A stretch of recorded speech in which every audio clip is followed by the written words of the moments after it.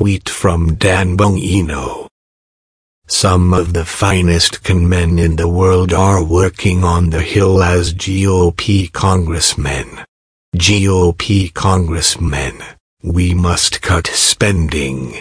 Same GOP conmen after Trump sends them 15 billion spending cuts. We're not cutting that spending.